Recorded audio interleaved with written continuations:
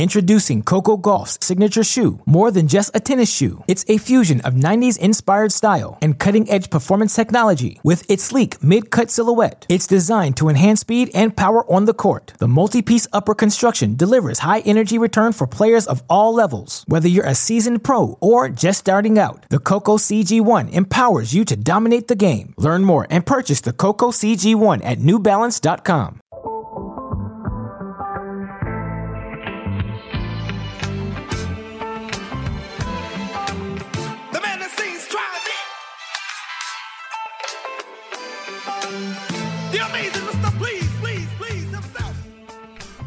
Welcome back, Cracked fans, to another edition of the Cracked Interviews podcast. I'm your host, Alex Gruskin. As you listeners know, we like to cover all aspects of the tennis world: juniors, pros, the coaching, the media, all of the above. It fascinates us because the tennis world really is a one-of-a-kind sort of place. And today's guest has really exceeded in all areas of the tennis world as a player in the juniors, as a player in the pros. He's gone on to be a successful professional coach. Of course, he's one of my favorite tennis analysts in the game. Of course, I'm talking about former ATP world number 14, Jean-Michel Gambel, who joins the show today for what I can only describe as a really, really enjoyable conversation, touching on his pro career, what it's like to have that degree of success as a junior, the pressure you feel, whether you want to go to college as some of your other peers have done, or maybe you just go straight to the pros because you believe in yourself, you believe you are ready. Of course, Jean-Michel Gambel faced that sort of decision. He also was there for, I think, one of the turning points in tennis, the way the game has changed these past 15, 20 years, the speeds of the courts, the technology available, the way athletes train. Of course, Jean-Michel Gambel was on the forefront, always so fit throughout his career, but he talks about the development in the game over the past 20 years. He talks about the way things have changed, the physicality required of these athletes now, the way the game has gotten better, and so much more. Of course, I ask him for some specifics as well. I run through some of the young guys. We recorded this right around the ATP finals time, so if you hear a little bit of talk about that, I do apologize, but overall, I wanted to hear what are the things he thinks the young guys do well, what they need to improve on to get to the next level. It's, again, a really enjoyable conversation, so much detail, one of my favorite guests we have had on this show, and I don't say that lightly. Of course, before we get to that interview, just quickly want to remind all of you listeners the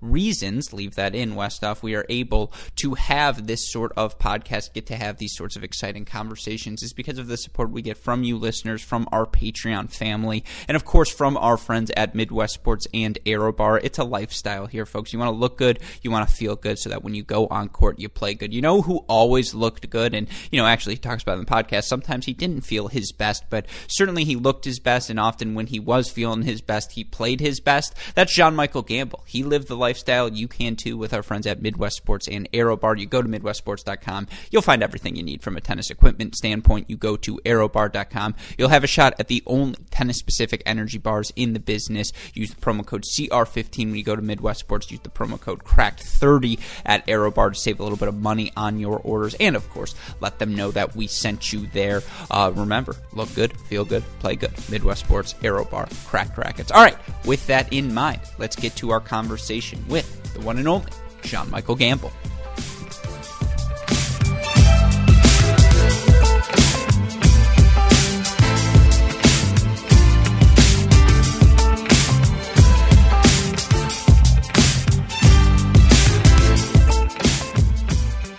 Introducing Coco Gauff's signature shoe, more than just a tennis shoe. It's a fusion of 90s-inspired style and cutting-edge performance technology. With its sleek mid-cut silhouette, it's designed to enhance speed and power on the court. The multi-piece upper construction delivers high-energy return for players of all levels. Whether you're a seasoned pro or just starting out, the Coco CG1 empowers you to dominate the game. Learn more and purchase the Coco CG1 at NewBalance.com. Joining us on the podcast today, he was a top 25 ATP professional in both singles and doubles. He's got 3 singles titles, 5 doubles titles in his career. Of course, a 2-time Kalamazoo finalist as well. He didn't think I was going to ask him about that, but of course I will. You know his voice and his face from Tennis Channel. Jean-Michel Gambel, welcome to the show. It is great to see you. How are you doing today? I'm doing good, man. Yeah, thanks for having me. Oh, of course, it is my pleasure. I've grown so accustomed to seeing that voice, or hearing your voice, I suppose. So to get to see your smiling face attached to it as well, that's great for me. And, I know you have been busy. Obviously, the French Open is really the Tennis Channel Super Bowl.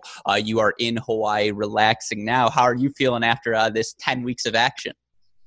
Oh, it's been great. And I mean, I was super happy to do a lot of that tournament. And I think that they did a great job there at the French. It was at least some people in the crowd, which was nice to see. And I enjoyed watching the tennis, and obviously Rafa once again just proving that he's the master of that tournament and of clay. And it was awesome. I didn't think he'd be able to come out of nowhere, not playing that much tennis and play that well yet again at the French, but he proved me wrong there on that one. So awesome stuff from him, and it was fun. It's been a good year actually, as far as being lucky to actually do a lot of work with Tennis Channel, keeping us all going as much as possible, and that's been a lot of fun. And I think that I've gotten a lot of good reps in this year. It's been some good tennis. I think that we've made the best of our sport. Mm-hmm. No, I've really appreciated your commentary, sort of reflecting on what it's like for a player to have to try and play through those circumstances. You try and explain that to our audience. And, again, you had a successful pro career. If you're inside the top 25 in both singles and doubles, you're probably doing something right. But, what do you think it's been like for these players to have to navigate not only coronavirus protocols, but differing coronavirus protocols at all of these different events? They're still traveling from city to city. What has it been like to reflect on, see the stresses they're going through, and, what would your reflections as a player, how do you think you would have handled it? Well, I think it'd be tough. I think, well, first of all, it depends on where you are in your career. If you're a young player, you're so hungry to go out and play these tournaments, play tennis, get on the road.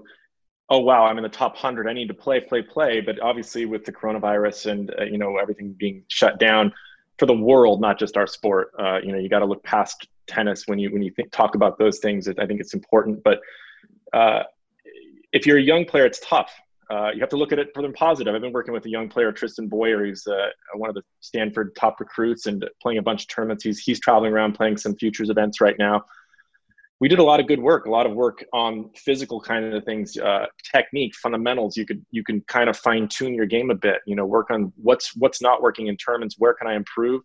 And really get to work on those things. So because you had so much time off, if you were lucky enough to have a private court, which we had, if you're a player in kind of the middle of your career, it was almost like maybe a little bit of a blessing for a time to actually have some time away from the sport. But I think for a lot of people, it's like, wow, I can breathe, I can live sort of a normal life for a little while. And though as it stretched on, I think players, athletes were like, okay, had enough. Let's get back to it. One of the toughest things in tennis is the schedule, how long it is. And one of the things that I personally struggled with was the fact that it goes throughout the year. By the end of the fall season, we're not seeing it this year because people want to play so badly, but at the end of the fall season, a lot of players, including myself, would kind of struggle with, by the time Paris Masters series, for example, I was often kind of burnt on playing events. And so, the off season is not really long enough to do that training. And so I think that I try to look at things on the positive. I would have said probably to myself, let's get in the gym. Let's get a little bit faster. Let's get over maybe some injuries. I had nagged injuries throughout my career. And, when you come back ready to go. Mm-hmm. Yeah. And, to your point there, and we're doing this on video, so anyone who's listening to this in podcast form, go check out our YouTube channel. You can see what I am looking at right now. And the reason I bring that up is, I had a roommate in college who said, Alex, it's all about the shoulders. The traps are what they see. And, I can see that's the Jean-Michel Gambel lifestyle as well. You've definitely got the Twin Towers poking out. But the reason I bring that up, that was a poor segue, so as to ask, a 6-month training block is not something professional tennis players are accustomed to having. You're traveling week in, week out, day in, day out to all of these different events. I know it depends on the career, but to not, you can't paint a brush for all of these players, but is that 6 months off? Is that, a blessing in disguise for a lot of these players? Because I can't imagine many of them have had 6 months off, not due to an injury, since maybe they were 12, 13 years old. Right. It's exactly. So it's hopefully, I've had injuries. I had injuries that sort of ended my career. 6 months is obviously way too long for injury. No one hopes for that. But having 6 months where you're kind of forced into solitude, I think reflecting, the trouble is that so many things were closed. So some players had advantages if you had the gym access, if you had private courts again, if you had the way to still play tennis and, at least get out on the court or do the fitness. I mean, there's a lot you can do in a room if you have space, just body weight stuff, but it's tough. So some had an advantage. Some, I think, improved. Some players maybe didn't have it, but I know everybody kind of got away from the sport a little bit enough that they would realize how much they love playing probably. And if you get away from the sport and you're not missing it, then there's a problem there. That's something that you need to probably kind of check in with as well. So it definitely gives you a look at all those things. And 6 months, you can get a lot of work done in 6 months if you look at it on the positive and you had the space and the tools to make improvements. Mm-hmm. No, I mean, I look at the guys at Tennis Channel alone. I see Weissman or Prakash or yourself, and word on the street is you're the guy at TC to come to for creatine advice. Is that true or false? I mean, Prakash is also a guy to talk to, and yeah, Weissman, he works out every single day. We all kind of look at fitness a little bit differently. We all are those three of us are very fitness minded, and also Ari Wolf, my buddy, who I do a lot of broadcasting with, guy's fit guy. I'm a CrossFitter, but I like the longer workouts. So I love getting to a CrossFit box. My friend Alika just opened up one on the island here, which is awesome. The view is just crazy from the gym. I mean, you could not ask for a better place to get into a gym and work out. It's just amazing. Prakash is a little bit more of a lifter. He takes his food very seriously. He's going up and down. He's bulking and shredding, and it's really fun to watch what he does. I love it. It's not really my cup of tea as far as I just like to go and just beat myself up and then get out of there, and not worry as much about what necessarily I'm eating. I try to eat healthy as much as I can, but you'll see me at McDonald's once in a while too. So it's, and then you got Weissman, who's, he does a lot of running. He does a lot of that kind of fitness where he mixes in body weight stuff. He's an amazing chef. I am an envy of the stuff that he cooks up just on the daily. So he's a very healthy eater too, and thoughtful about what he puts in his body. So, I think it's great because Tennis Channel we're a fitness network. It's tennis, so we have a lot of fit people there, and I think it's a good way to look at things. Yeah, no, they leave the unshaven, scraggly guys to the podcast network, and that's where I come in. But no, we've got that going. Yeah, no, for sure. And hopefully my mother doesn't watch this video, but a word on the street is you're more of the sort of guy who's, you're 50 floors up in the hotel and you're on the balcony doing stand-up push-ups. Is that true? That is the apartment that I live in LA. It's pretty high up, and literally, I mean, there's just not much option in LA right now. In Hawaii, it's a little different. Things are open here. You get some space, and it's a little bit different. But in California, stuff's closed. My favorite CrossFit gym, I work at a Depot CrossFit downtown, and they have their stuff is right now outside. It's sort of limited. They're doing it in the parking lot. Haven't really gotten my mind around that yet, but I bought some stuff for the place and got an assault bike, and yeah, it's way up there. But believe it or not, there's actually enough space that it's not so scary. A lot of people are like, "You're crazy working out on that deck up there," but it's like, well, I don't know what my options are, and I don't mind it so much. I don't love heights, to be honest, but I just do it. Every so often, there's nothing wrong with being like, you know what, I am a little bit crazy. Like, yeah, it's true. You caught me on this one. This is it. And again, fitness is a good thing to be crazy about, but we're talking here about the nutrition, about the fitness. And the reason I bring that up is because, again, the 6.5 month training block, the ability to balance making the maximizing this time period versus still staying fresh should the tour resume. And obviously both tours ended up doing so. I think we see some of those decisions paying dividends now, right? Like you look at someone like Andre Rublev, guy's fit as a fiddle. He could play week in, week out, day in, day out. It doesn't matter. Similarly, you saw a Jennifer Brady come in, and she was so good during World Team Tennis. Same deal, just so faster than she's ever been. Exactly. So I guess how would you have balanced those two things? And do you think most of the players did a good job balancing it? I feel like you just have to be so fit to compete in modern tennis. Yeah, you either have to be extremely fit, extremely fast, or have a major weapon that's going to even out that playing field a little bit. So if you're not as fast as some of the other guys, look at a Raonic. She's not as fast as other guys, but he doesn't change direction as well as them. But he's got one of the biggest and best serves of all time and huge ground strokes, and will compete against anybody out there. So, you kind of look at what do I have? How can I maximize those things? can I get a little bit faster? Everybody's got to try to get a little bit faster, right? Because the Rublevs of the world, they're still improving. He's improved his fitness, his ability. He's a pretty thin guy, but his ability to play that way over the course of a long match, 5 sets if he needs it, has improved. He's improved his temperament, those kinds of things. So there's always things I think that you can work on. The fitness has definitely taken a turn for the higher end in tennis because players just can play longer. You have these strings that keep the ball in the court longer. You can hit more spin. You got guys sliding on hard courts now routinely. That to me just blows my mind. I could barely slide in the clay. So, I watch these guys and it's really actually fun for me to watch them. It's like, God, that's awesome. The guy can move like that. I would never have thought even to do that. I took the little Jimmy Connors steps that Jimmy used, the way he played, and infused that into the way that I played and moved. And it just doesn't work if you want to slide. Jimmy could slide. I never learned that part. No, I mean, look, this was once, and I am not the athlete you are, but I was playing clay court tennis. It was it was welcome week, my sophomore year of college, and obviously welcome week, you can imagine it was not necessarily the soberest of Alex's, but for the first time ever, I slid on a clay court, and I was like, that was not right. Like I felt it in my hip. I was like, this is why I don't slide. Like, my people, the Jewish people are not meant to be sliders. And so we just, we stay away from that. But yeah, I mean, the fitness levels you see from these players nowadays are just incredible. And this gets me to one of my pet theories I've talked about before on this podcast, but would love to hear your position on this. You see, particularly in the men's game, the emergence of the Zverevs, the Medvedevs, the Hurkaczes of the world. Obviously, the most extreme example would be a Riley Opelka, but a Khachanov or even a Tsitsipas who's 6'4". It just feels like to succeed at the top of the game, as you mentioned, you need to have either speed, incredible speed, or that big weapon you can disrupt things with. It just feels like it's getting to a point where if you're not 6'4", 6'5", 6'6", I don't know how you're going to be able to compete at the top of the men's game. Do you think that's a fair assessment? Do you think that's the direction men's tennis is heading? Well, not exactly. I mean, not exactly, because you have maybe you have the 3 maybe best players of all time, probably. I think that's not even sure.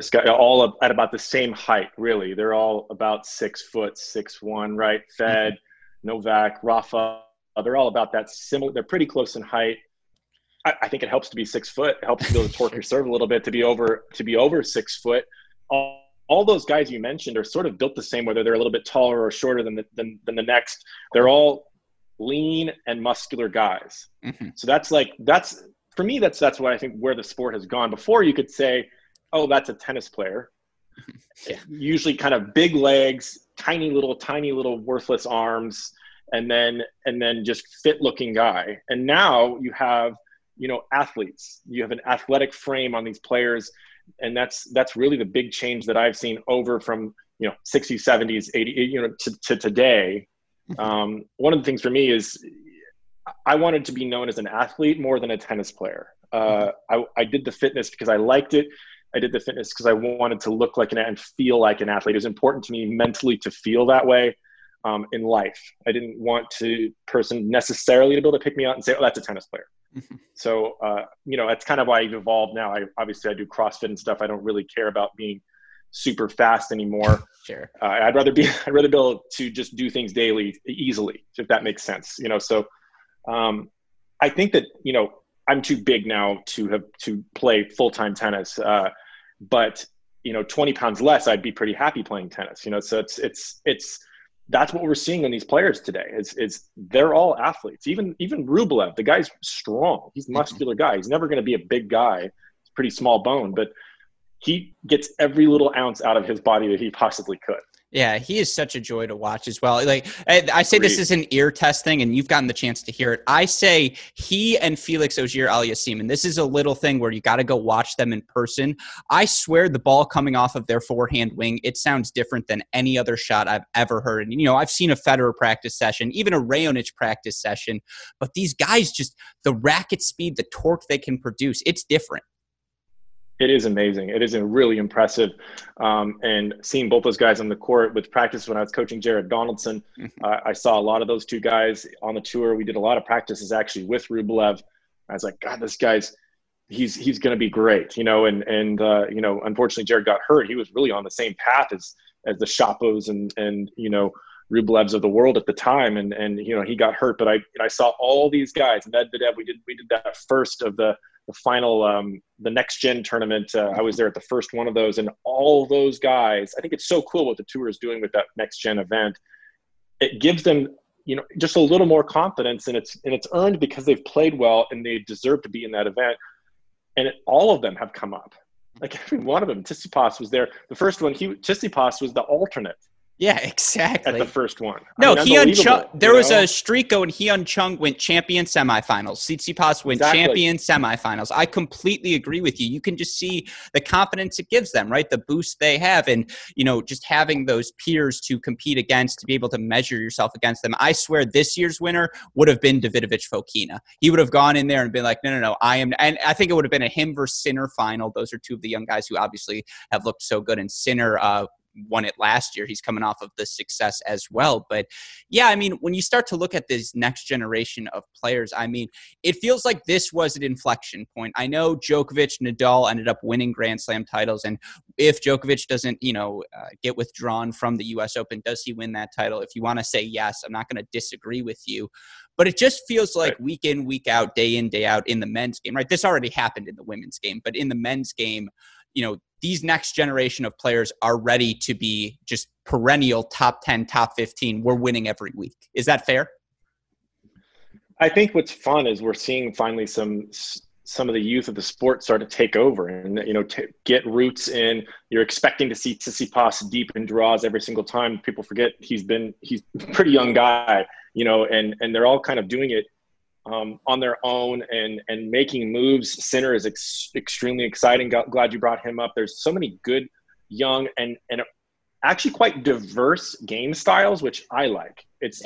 I get a little bit bored of, two of the guys that I admire so much are Novak Djokovic and Andy Murray. But I do not want to watch those two guys play a tennis match. It's just too long of a match for me. I can't do it. They're going to defend. They're going to tactically. It's going to be all this. It's great points, but I can probably take about a set of that, and I kind of like, okay, I've had enough of this. I would love to see either one of those guys play any number of different kinds of players because tactically it's more fun to watch. One of them against Fed, one of them against Rafa, one of them against Tsitsipas, or even a Raonic where it's somebody coming forward, somebody like, that to me is a little bit more fun to watch. Mm-hmm. My only counter to that would be the 2012 Australian Open semifinal, Murray versus Djokovic, which came before the 9-7 final. Djokovic beats Nadal. The first three sets of that match are the best three sets of tennis I have ever seen. The physicality.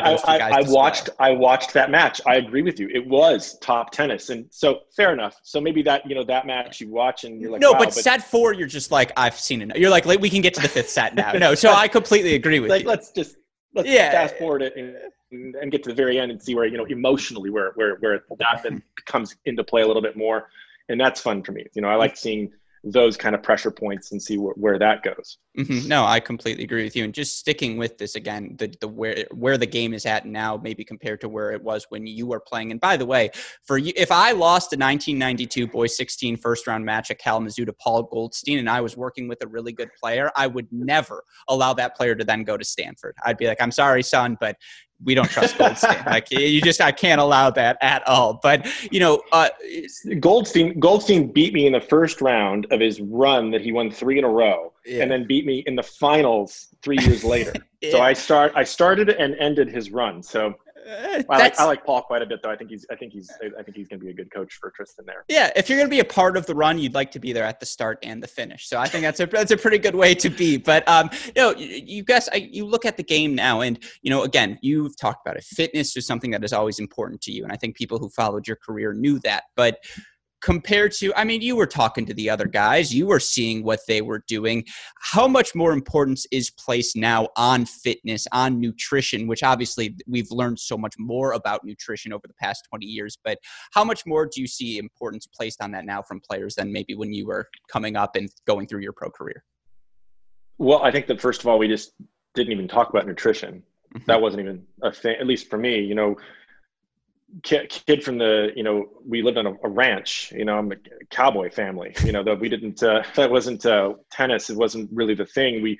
we loved tennis and kind of figured out a way to make it work. And I'm very competitive.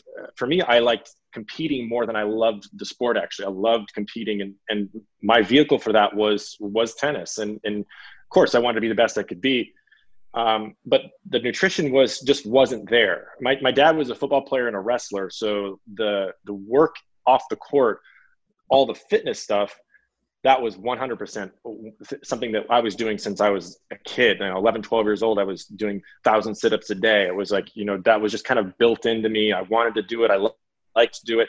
I would go do it on my own, get on that jump rope and jump rope twice a day for 10 minutes. Let's get that footwork kind of built into your system. So those things are quite similar. I think that what we're seeing, though, is the stuff that I thought I did more than other people is now kind of more the norm for everyone. Now everyone is doing the fitness that I thought I was a little bit ahead of the curve of some guys. I was able to generate a lot of pace with good footwork, at least on hard courts, that threw a lot of guys' games off. And they had to figure out a way to play against me because I was hitting the ball harder than anybody on tour at one point. So it's like you got to figure out how to play against that. And my goal is to be able to do that for a long time. I struggled sometimes in the 5-setters. So it's like, that's where fitness really could have come in. Not fitness, but maybe a different kind of fitness. Now that I do CrossFit, I see all these different things that can keep you going a little bit longer. More of like the HIIT type of training where you're constantly keeping your heart rate up and those kinds of things with lighter weight. That actually equates quite well to tennis because it's like play a point. How do I get my breath back? How do I play another point that same way? How can I make that work for longer? That kind of knowledge would have been huge for my game, I think. And then maybe eating the right things would have been even better. So also, what do you eat on the court? One of the battles with Jared Donaldson that we had, our team had is what he would eat in the court. He didn't like a lot of things. He would get bored of things. Like, Jared, you've got to eat this stuff every single one of your changeovers. He's a thin guy. His energy level would trail off a little bit, and he didn't realize it. And that would actually happen to me. So it's like, I don't realize I'm hitting the ball, 5-10 miles an hour less. Well, that's why it's coming back all of a sudden, so it's how do I maintain that? How do I keep that for longer is the big trick. All these players, they're doing it. Mm-hmm. No, I completely agree with you. Let me just say those habits you built up since you were 10, 11 years old, it worked, whatever they were. It clearly worked. So bravo to you. But, to use Jared as an example to stick with this, because next gen is my specialty. As you can see, I go with what I know as a fellow next gener. I like to ride with this generation. And, you could see for him, right, it was the legs would get a little bit weak and the first serve starts going in the net. And the first serve was always something for him that was circled. And so you talk about, it's so funny, things as small as just eating on court. I feel like those are the little things that begin to add up. And so I guess, again, the fitness perspective, and you kind of talked about this with the next gen, it feels like longevity, that seems kind of obvious, but longevity and flexibility, obviously along with speed, that's the name of the game nowadays. Yeah, I agree with you. And, I started doing yoga later. I started doing yoga when I was injured. It's like, maybe I should add some flexibility. And I should have been doing it when I was 15 years old. Mm-hmm. You should have been doing it when I was even younger than that to try to get that built in, a little bit more flexibility so you have less injuries. And I had injuries over my career. Everybody's got their little things. And later they ended my career because I just, I think that there's preventative measures I could have taken possibly. I know now with players, great that the money has increased so much that you can afford to have a physio, and some of the guys even, a trainer and a physio. But having somebody there that's stretching you out, that's making sure that all these things are happening, when you're tired, when you just want to go back to your hotel and chill out and play some video games or whatever, you're doing your due diligence every single day. And these teams that players have, that's why we're seeing players play into their 40s. They're playing, at 35 years old, playing just as good at tennis as they were when they're 25. And, 30s now middle age for a tennis player, where 30 I was like, wow, that's kind of the end. And now it's changed a lot. And I think all that knowledge is obviously a big part of it. I will also, just a little tidbit for all of you listeners at home who go and play casually at the park, and just a little story for you. I'm going to go with JMG, because if you've got a 3-letter name you can rock, you do it. So JMG, a story for you.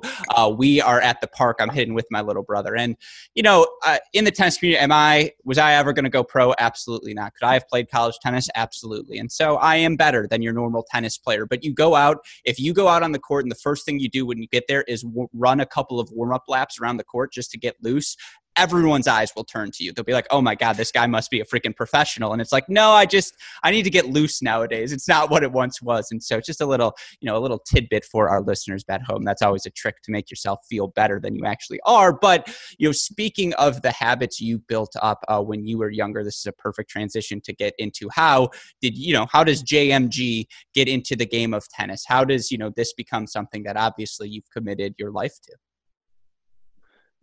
What's funny, my dad was a wrestler and a football player, so athletics are in the family. My mom played a lot of baseball. She was a pitcher, so 2 athletic parents. The first time I don't remember never ever not being able to hit a ball over the net, so I could just do it. So my dad was a stockbroker, and he used to take me to the tennis courts with him. So he would get off at 1, in Washington State, the market's closed by 1:00. So he would go to the courts. He loved playing. He thought tennis was a pretty easy sport compared to the sports that he played. Mm-hmm. He found out that he was wrong, but that's what he thought. So he used to play a lot of tennis. Got to be a decent player, about a 5.0 player, if you remember those kinds of old ratings, 5.0, 5.5. Yeah. I don't know what his UTR would have been. No, I was going to say that's right in my range. I feel that means he probably could have played some pretty good college tennis, but he didn't. Exactly. So he played some college players, played some tournaments, played a lot of open events. And, that's kind of where his range was. I wanted to play. I wanted to get on the court. And he's like, hey, you can actually hit the ball pretty good, pretty well. And so that's sort of how I started. My hero was Jimmy Connors. I loved Jimmy Connors. I loved his feistiness. I loved how he competed on every single point. And it was just so easy to want to be like that guy. I loved the magic of McEnroe as well. And, some of the greats that, of our game, the Everts and Navrachilovas inspired me as well. But, I loved Jimmy. And so, I played tennis because of Jimmy Connors, his intensity, the way he played, the way he moved, it just inspired me and kept me wanting to play. And then when I got into my first tournament when I was 9, I lost in the finals, and it was tragic. And I cried my eyes out. And I wanted to be back on the court that same day. So I realized, it's like, this seems like a thing I probably should try and do for the rest of my life. Yeah, no, I remember Michael Dubé first lost 4-2. And by the way, that's better in that first match than I would have done 8 years later when we were both 16, 17 years old. But yeah, I mean, those sorts of things are the things you remember. And obviously when you're good at tennis, there's a lot of traveling that comes along with it. And it comes at this, with sacrifice of maybe having, instead of school friends, you have the friends you see at tournaments. And so for you, I'm curious, when you look back at that part of your life, were you doing a lot of traveling? And then, ultimately, how did that influence, you think, your childhood, just your relationship with the game? The one lucky thing for me is that we stayed in public schools. I went to school all the way through a senior in high school. We had to make different kinds of agreements with the teachers and with the schools and plead for them to work with us. I did out of class studies and a lot of things, which meant I could take my stuff on the road, or I could be in class like the rest of the kids. So for me, I was lucky enough to have a lot of friends in school, and we lived in a neighborhood at first, and before we moved to the ranch in the country.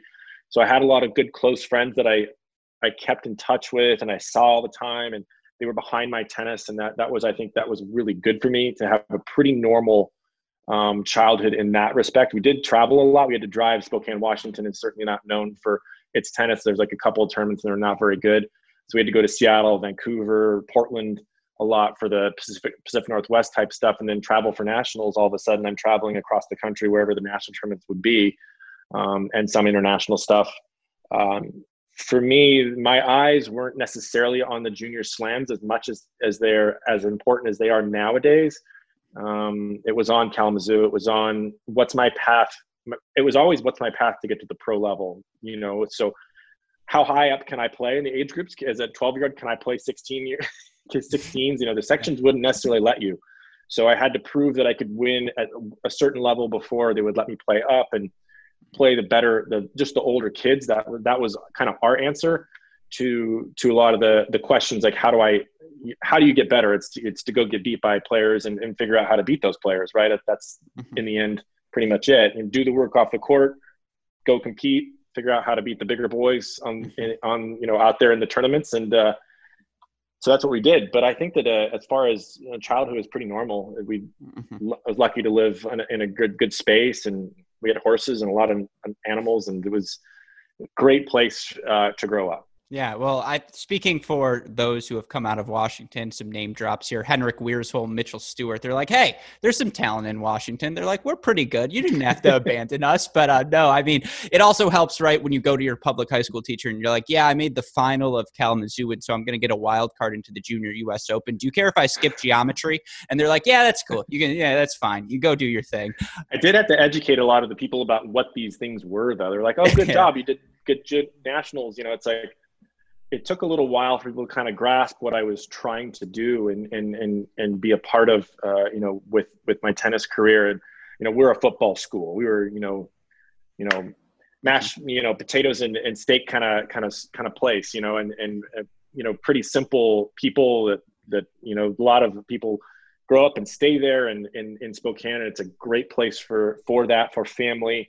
But not a lot of, they didn't really know what that was. Now I think it's a little bit different, obviously, with things like Tennis Channel. It's a lot more people can kind of realize that it's hard to get to be a top player, and the path that everybody takes is a little bit different.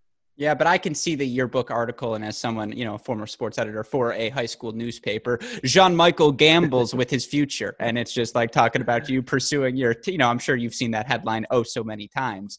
But yeah, it's, again, you're having success at all these different junior events. You're making the finals back to back at Kalamazoo, which, obviously I can only imagine what that experience is like. But at what point do you think to yourself, you know what, maybe I don't need to go to college. Maybe I can just go directly to the pros? Well, that was a tough decision. I signed a letter of intent with University of Washington with Matt Anger there, who I thought was a good coach, and I still think he's a good coach. He's done a great job at that school. And I sort of panicked a little bit because college tennis back then, it was good, but it was nowhere near what it is nowadays, where you have an actual two paths people can take. I actually believe you can go to college and get way better and then come to the tour. You can also go on the tour. I felt like for me, in the development that I had already done wasn't going to improve that much. I was going to come in, at least on paper, as one of the top 5 in the nation as a freshman. I don't think that's, I was number 1 in the nation as a first year 18s. It's like, well, where can I improve myself? And if I do go to college, I was a little scared. First of all, I was a little bit of a mama's boy, so I was a little bit afraid to leave home. I was comfortable traveling with my family, and that's what I knew. Small town, even smaller town on the ranch in Colbert, Washington, where I lived. It was kind of like, oh wow, I'm gonna leave, even go into Seattle, and I wasn't really ready for that. I also wasn't ready to give up the idea that I could be a top pro.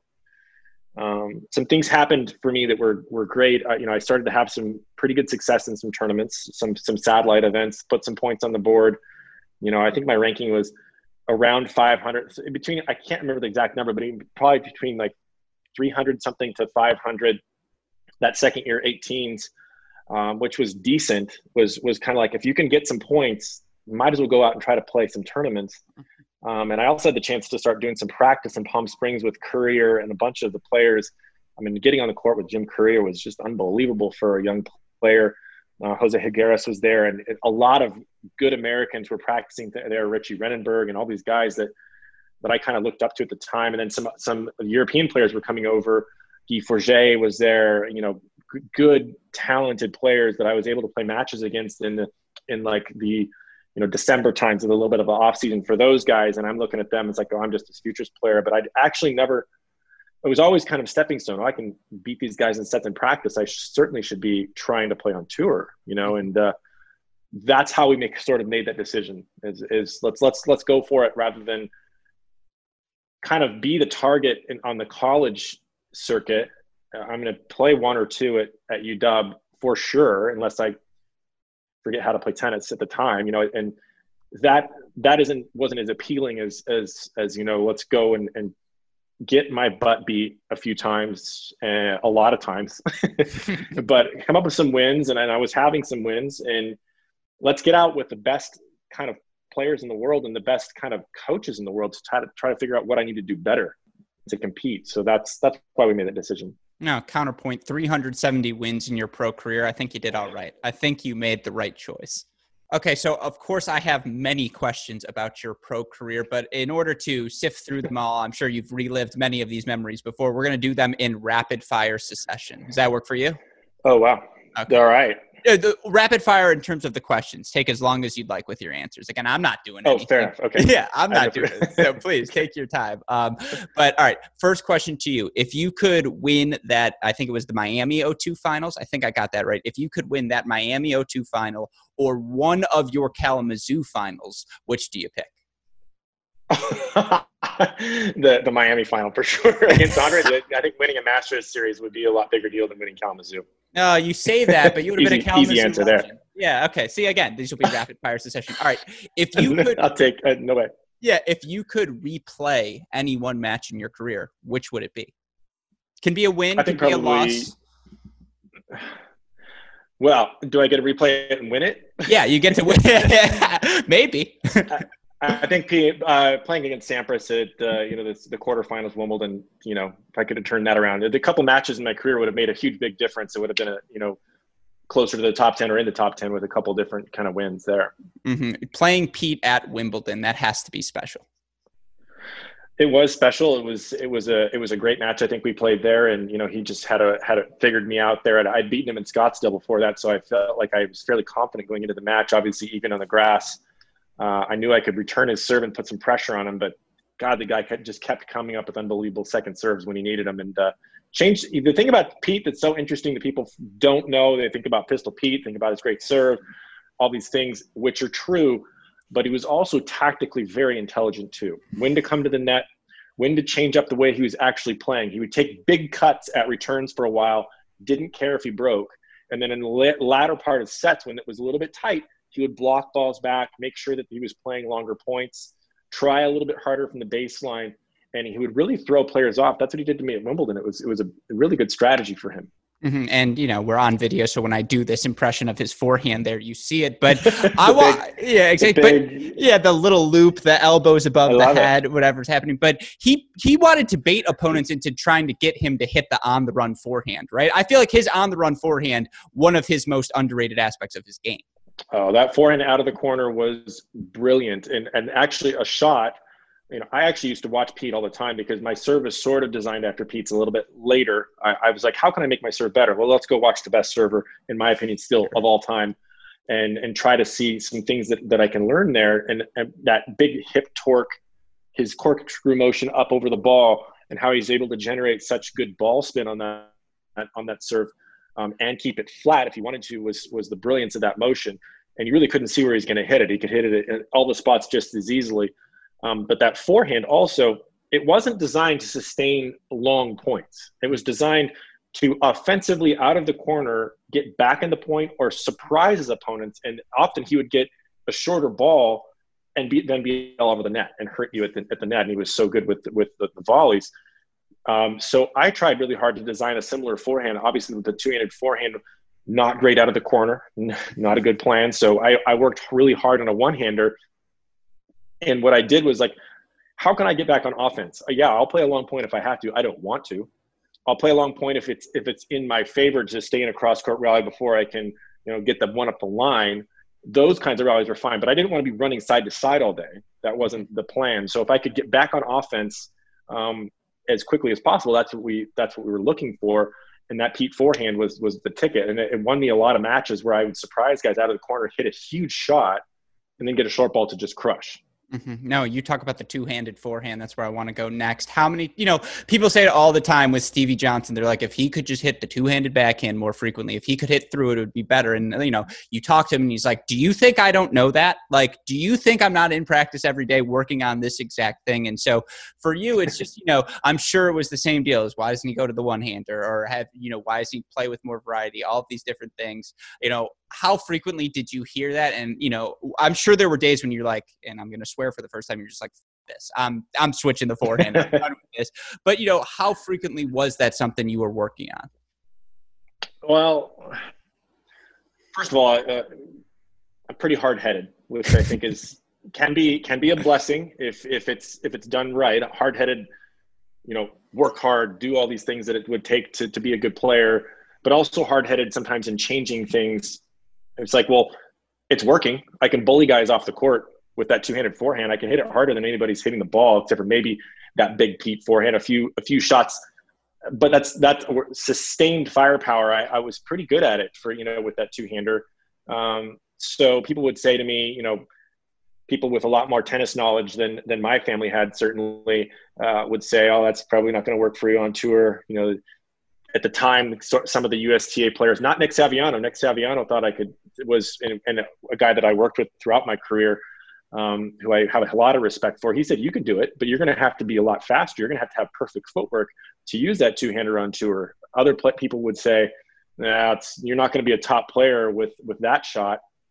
Looking back, I might have been a better player in the end with a one-handed forehand, and it would have given me a little bit more ability to move around the court better. My backhand, I would put up against anybody's backhand pretty much ever. I think my two-handed backhand was as good as a shot could really get. My limitations were on this other side. And, if I was designing my game again from a junior perspective, I probably would have dropped the two-hander at some point.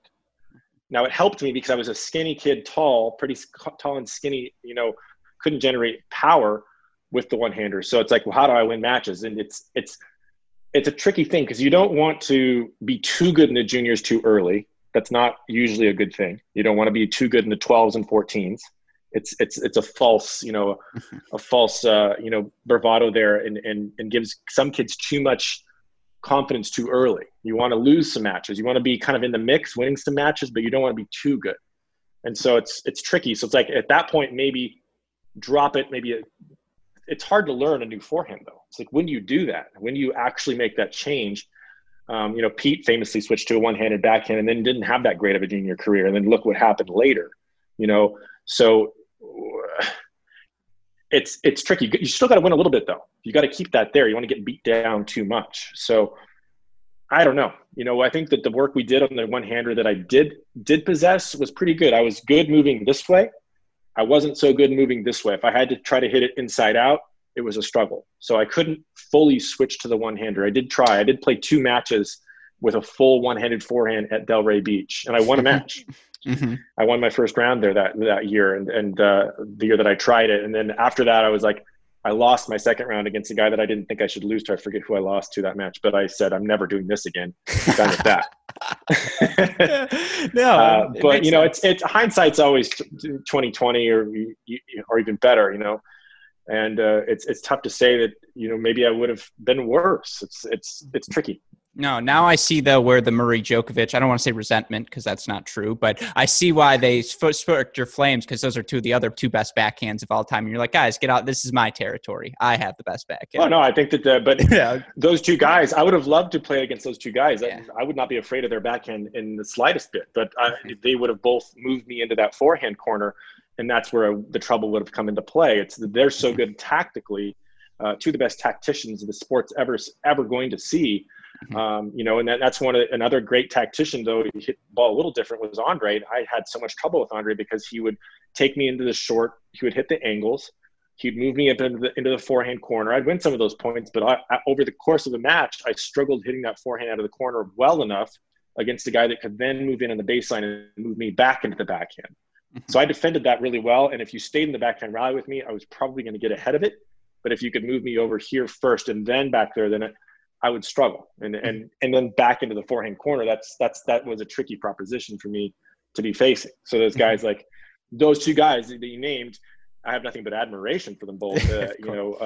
But I would have struggled to play against them. I think it would have been tough for me if I couldn't hit through them.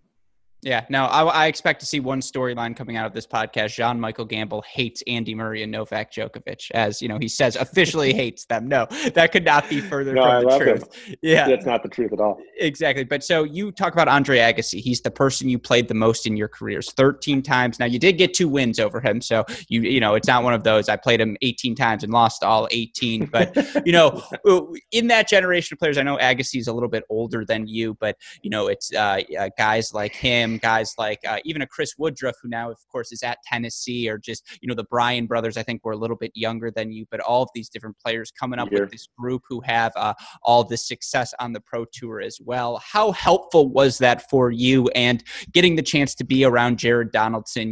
There's a group right now, 96, 97, 98 Americans. Do you feel that same sort of energy around them as you did with maybe your own cohort?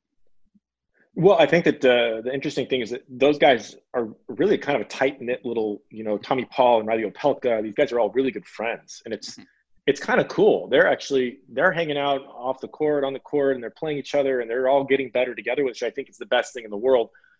I sort of played with the older guys. I was lucky to get on the court and have a lot of practices. Andre and I were friends. We had a lot of practices together. I mean, what I look back at, sort of some of the blessings that I had is I was practicing all the time with the best players in the world. I was on court with Pete. I was on court with Jim. I was on court with Andre. These are the guys I've practiced with before tournaments.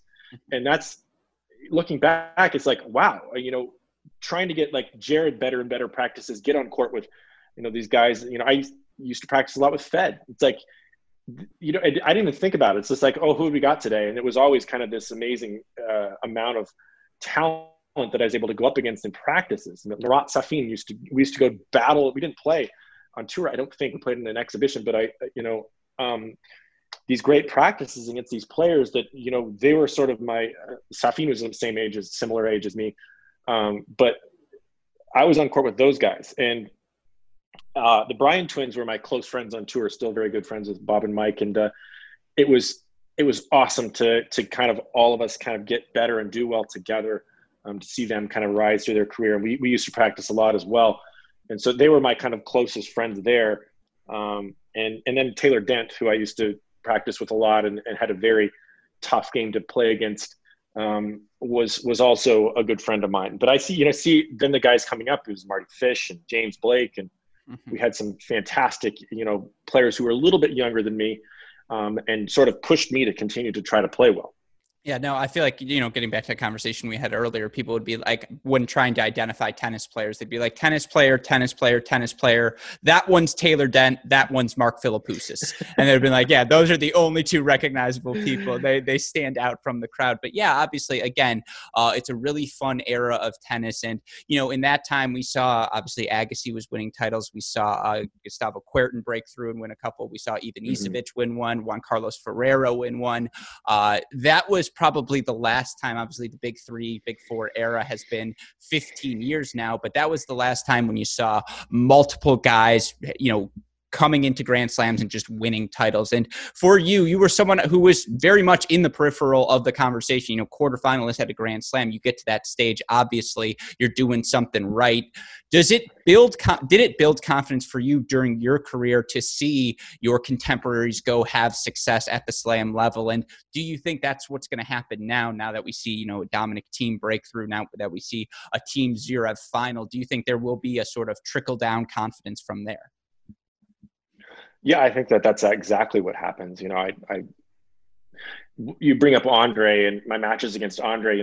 I had those couple of wins, but they were sort of earlier. I struggled with him later, and he was kind of always in the way.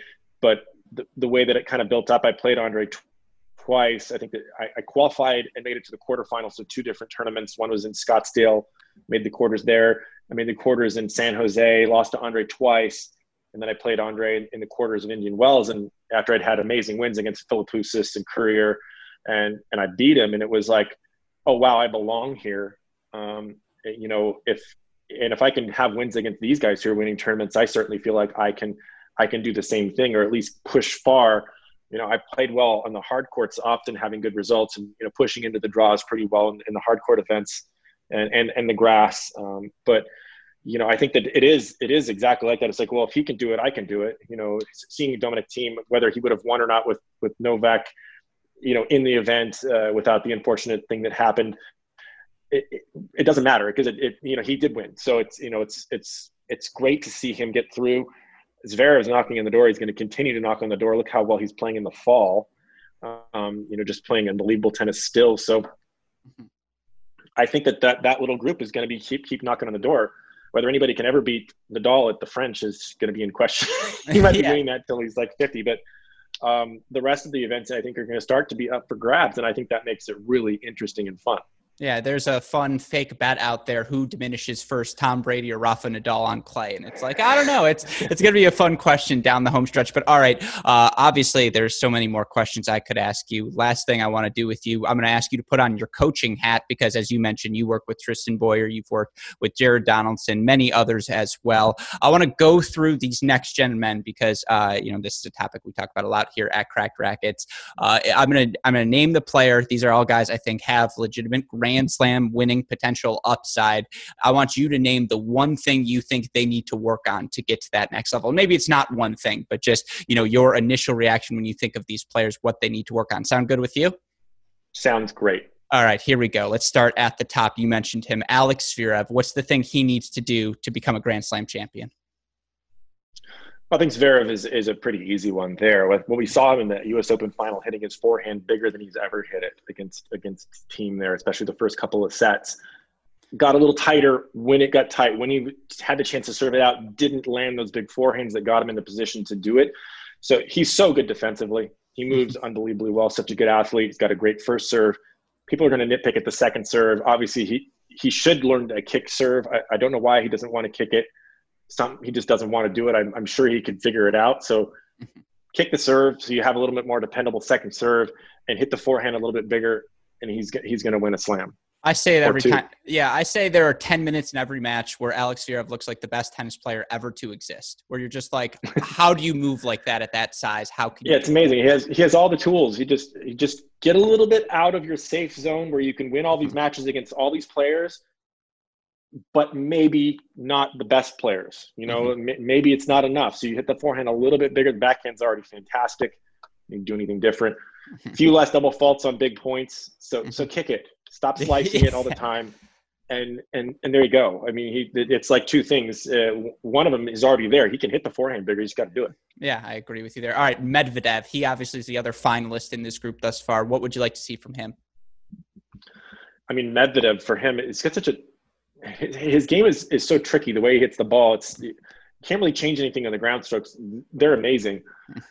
Consistency is something that is an issue. So just being patient, but he is patient in some of the matches. So, just kind of executing on those groundies. When does he take the ball up the line is the question. Stay in some of the rallies a little bit longer, I guess. Serve's already pretty good. For Medvedev, he needs to control himself a little bit. It gets to be sometimes his own worst enemy. A lot out there. If he can just get the focus there, I don't know if there really anything needs to be changed in his game. He can kind of do it all. And he's such an interesting and tough player to play against. I completely agree with you. He's the mystery piece, right? Because there's just so many different things he can do on a court. And you're just like, some days you remember, oh yeah, he's 6'6", and on an indoor hard court, if you're 6'6", you win the match. And so I completely agree with you there. All right, Tsitsipas, what do you want to see from him? Well, Tsitsipas is I think he's got all of it. He's got the game to do it. It's just time. There's really nothing. I almost think that he had such good results early that he got a little overconfident in the matches and put a little bit too much pressure on himself. If he can stay with that kind of – he reminds me a lot of the way that I played tennis. Not the game style, but the intensity level is very similar to myself. So I understand how his brain kind of works. It's like getting yourself to that point where you can continue it, but you can't spike too high and be too intense and then lose your focus and then it like drops, right? It's like, so how do I get it up here and keep it here, or at least sort of waver a bit for longer?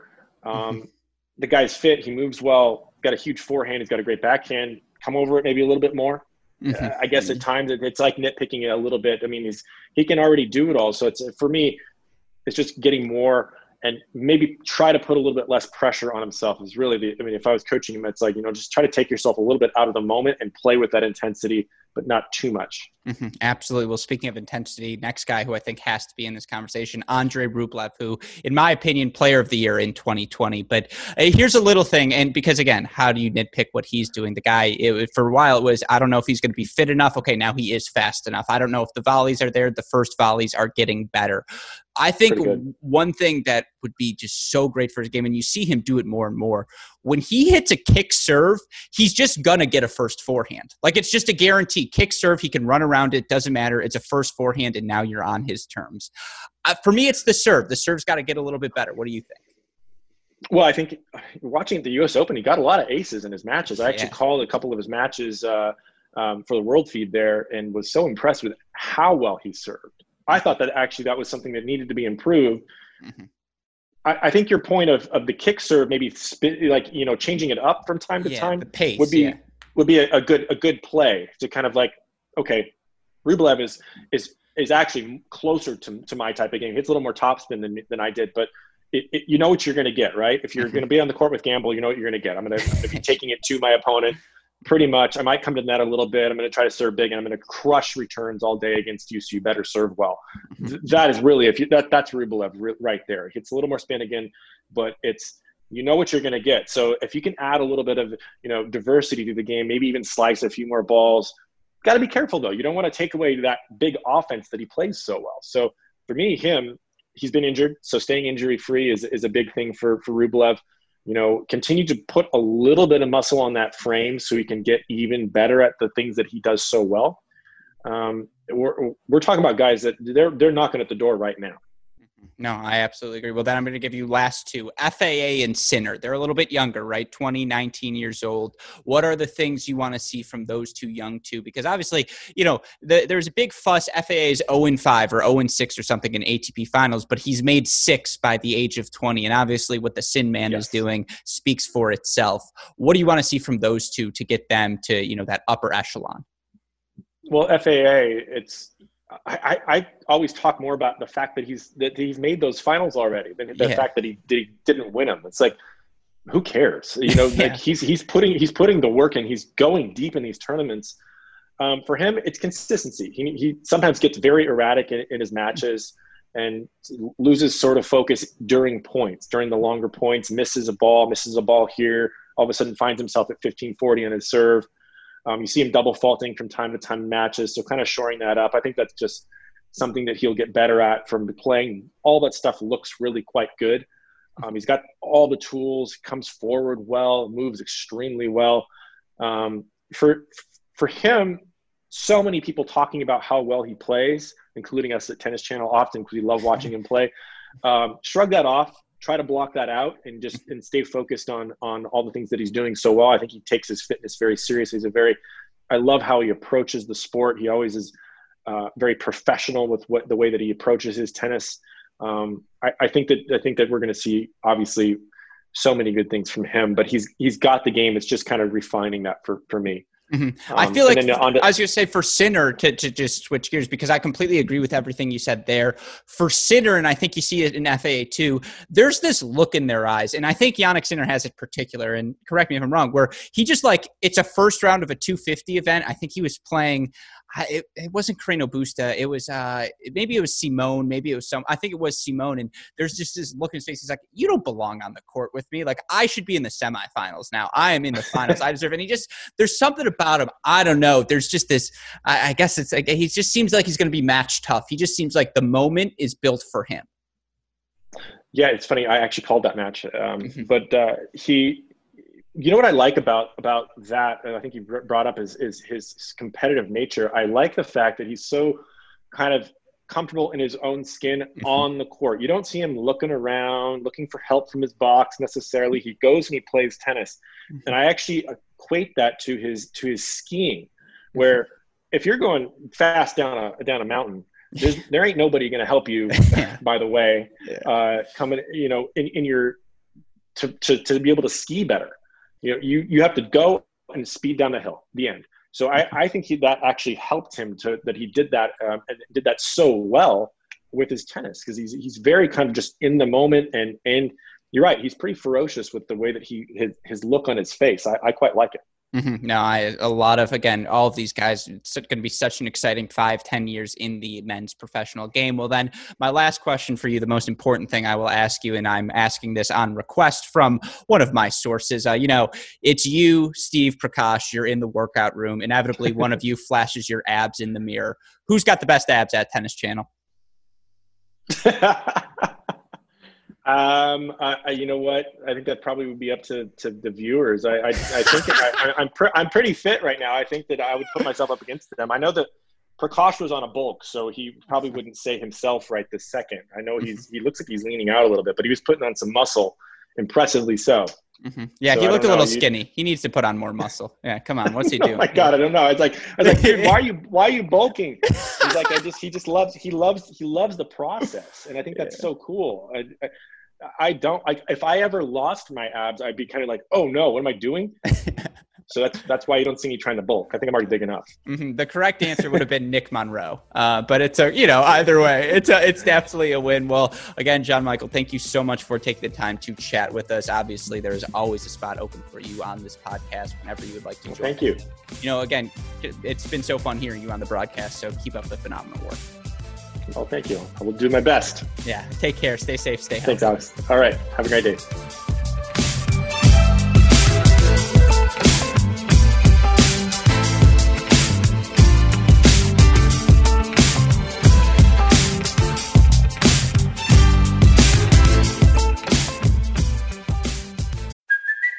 It's Kaylee Cuoco for Priceline. Ready to go to your happy place for a happy price? Well, why didn't you say so? Just download the Priceline app right now and save up to 60% on hotels. So whether it's Cousin Kevin's Kazoo Concert in Kansas City, go Kevin, or Becky's Bachelorette Bash in Bermuda, you never have to miss a trip ever again. So download the Priceline app today. Your savings are waiting. Go to your happy place for a happy price.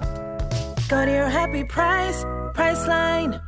Hope you enjoyed my conversation with John Michael Gamble. A huge thank you to JMG for taking the time to chat. Obviously, when you get to talk to someone with the sort of experience he has throughout the tennis world, it is always a pleasure. So again, hopefully you listeners enjoyed that as much as I did. Hopefully we'll be able to get him back on the show sometime soon. Of course, there's so much else going on in the tennis world right now. If you have missed out on any of the action, be sure to head to our website, crackrackets.com. We have you set with our off-season preview of the college tennis world with our college contender series. We're talking a little Next Gen 2.0 on the Mini Break podcast every Wednesday, and of course we are doing that as well each and every week on Wednesdays on our website, crackrackets.com. That's David Gertler and myself doing that series. Of course, Judson Wall, Vansh Vermani, so many great contributors to our website right now. Be sure to check out all of their work, the work of super producers Max Fligner and Daniel Westhoff, who, by the way, had a fuck of an editing job to do on this one by going to that website, crackrackets.com. You want more immediate updates, Twitter, Instagram, Facebook, YouTube. We are at Cracked Rackets. You want to follow or message me directly, I am at Great Shot Pod. Again, shout out to our friends at Midwest Sports and AeroBar. Go to midwestsports.com. Use that promo code CR15. Go to aerobar.com. Use that promo code CRACK15. But with that in mind, for our wonderful guest, John Michael Gamble, our super producers, Max Fligner and Daniel Westhoff, our friends at Midwest Sports and AeroBar, and all of us here at both Cracked Rackets and the Tennis Channel Podcast Network, I'm your host, Alex Gruskin. You've been listening to another edition of the Cracked Interviews Podcast. Stay safe, stay healthy, and we'll talk to you all soon. Thanks, everyone.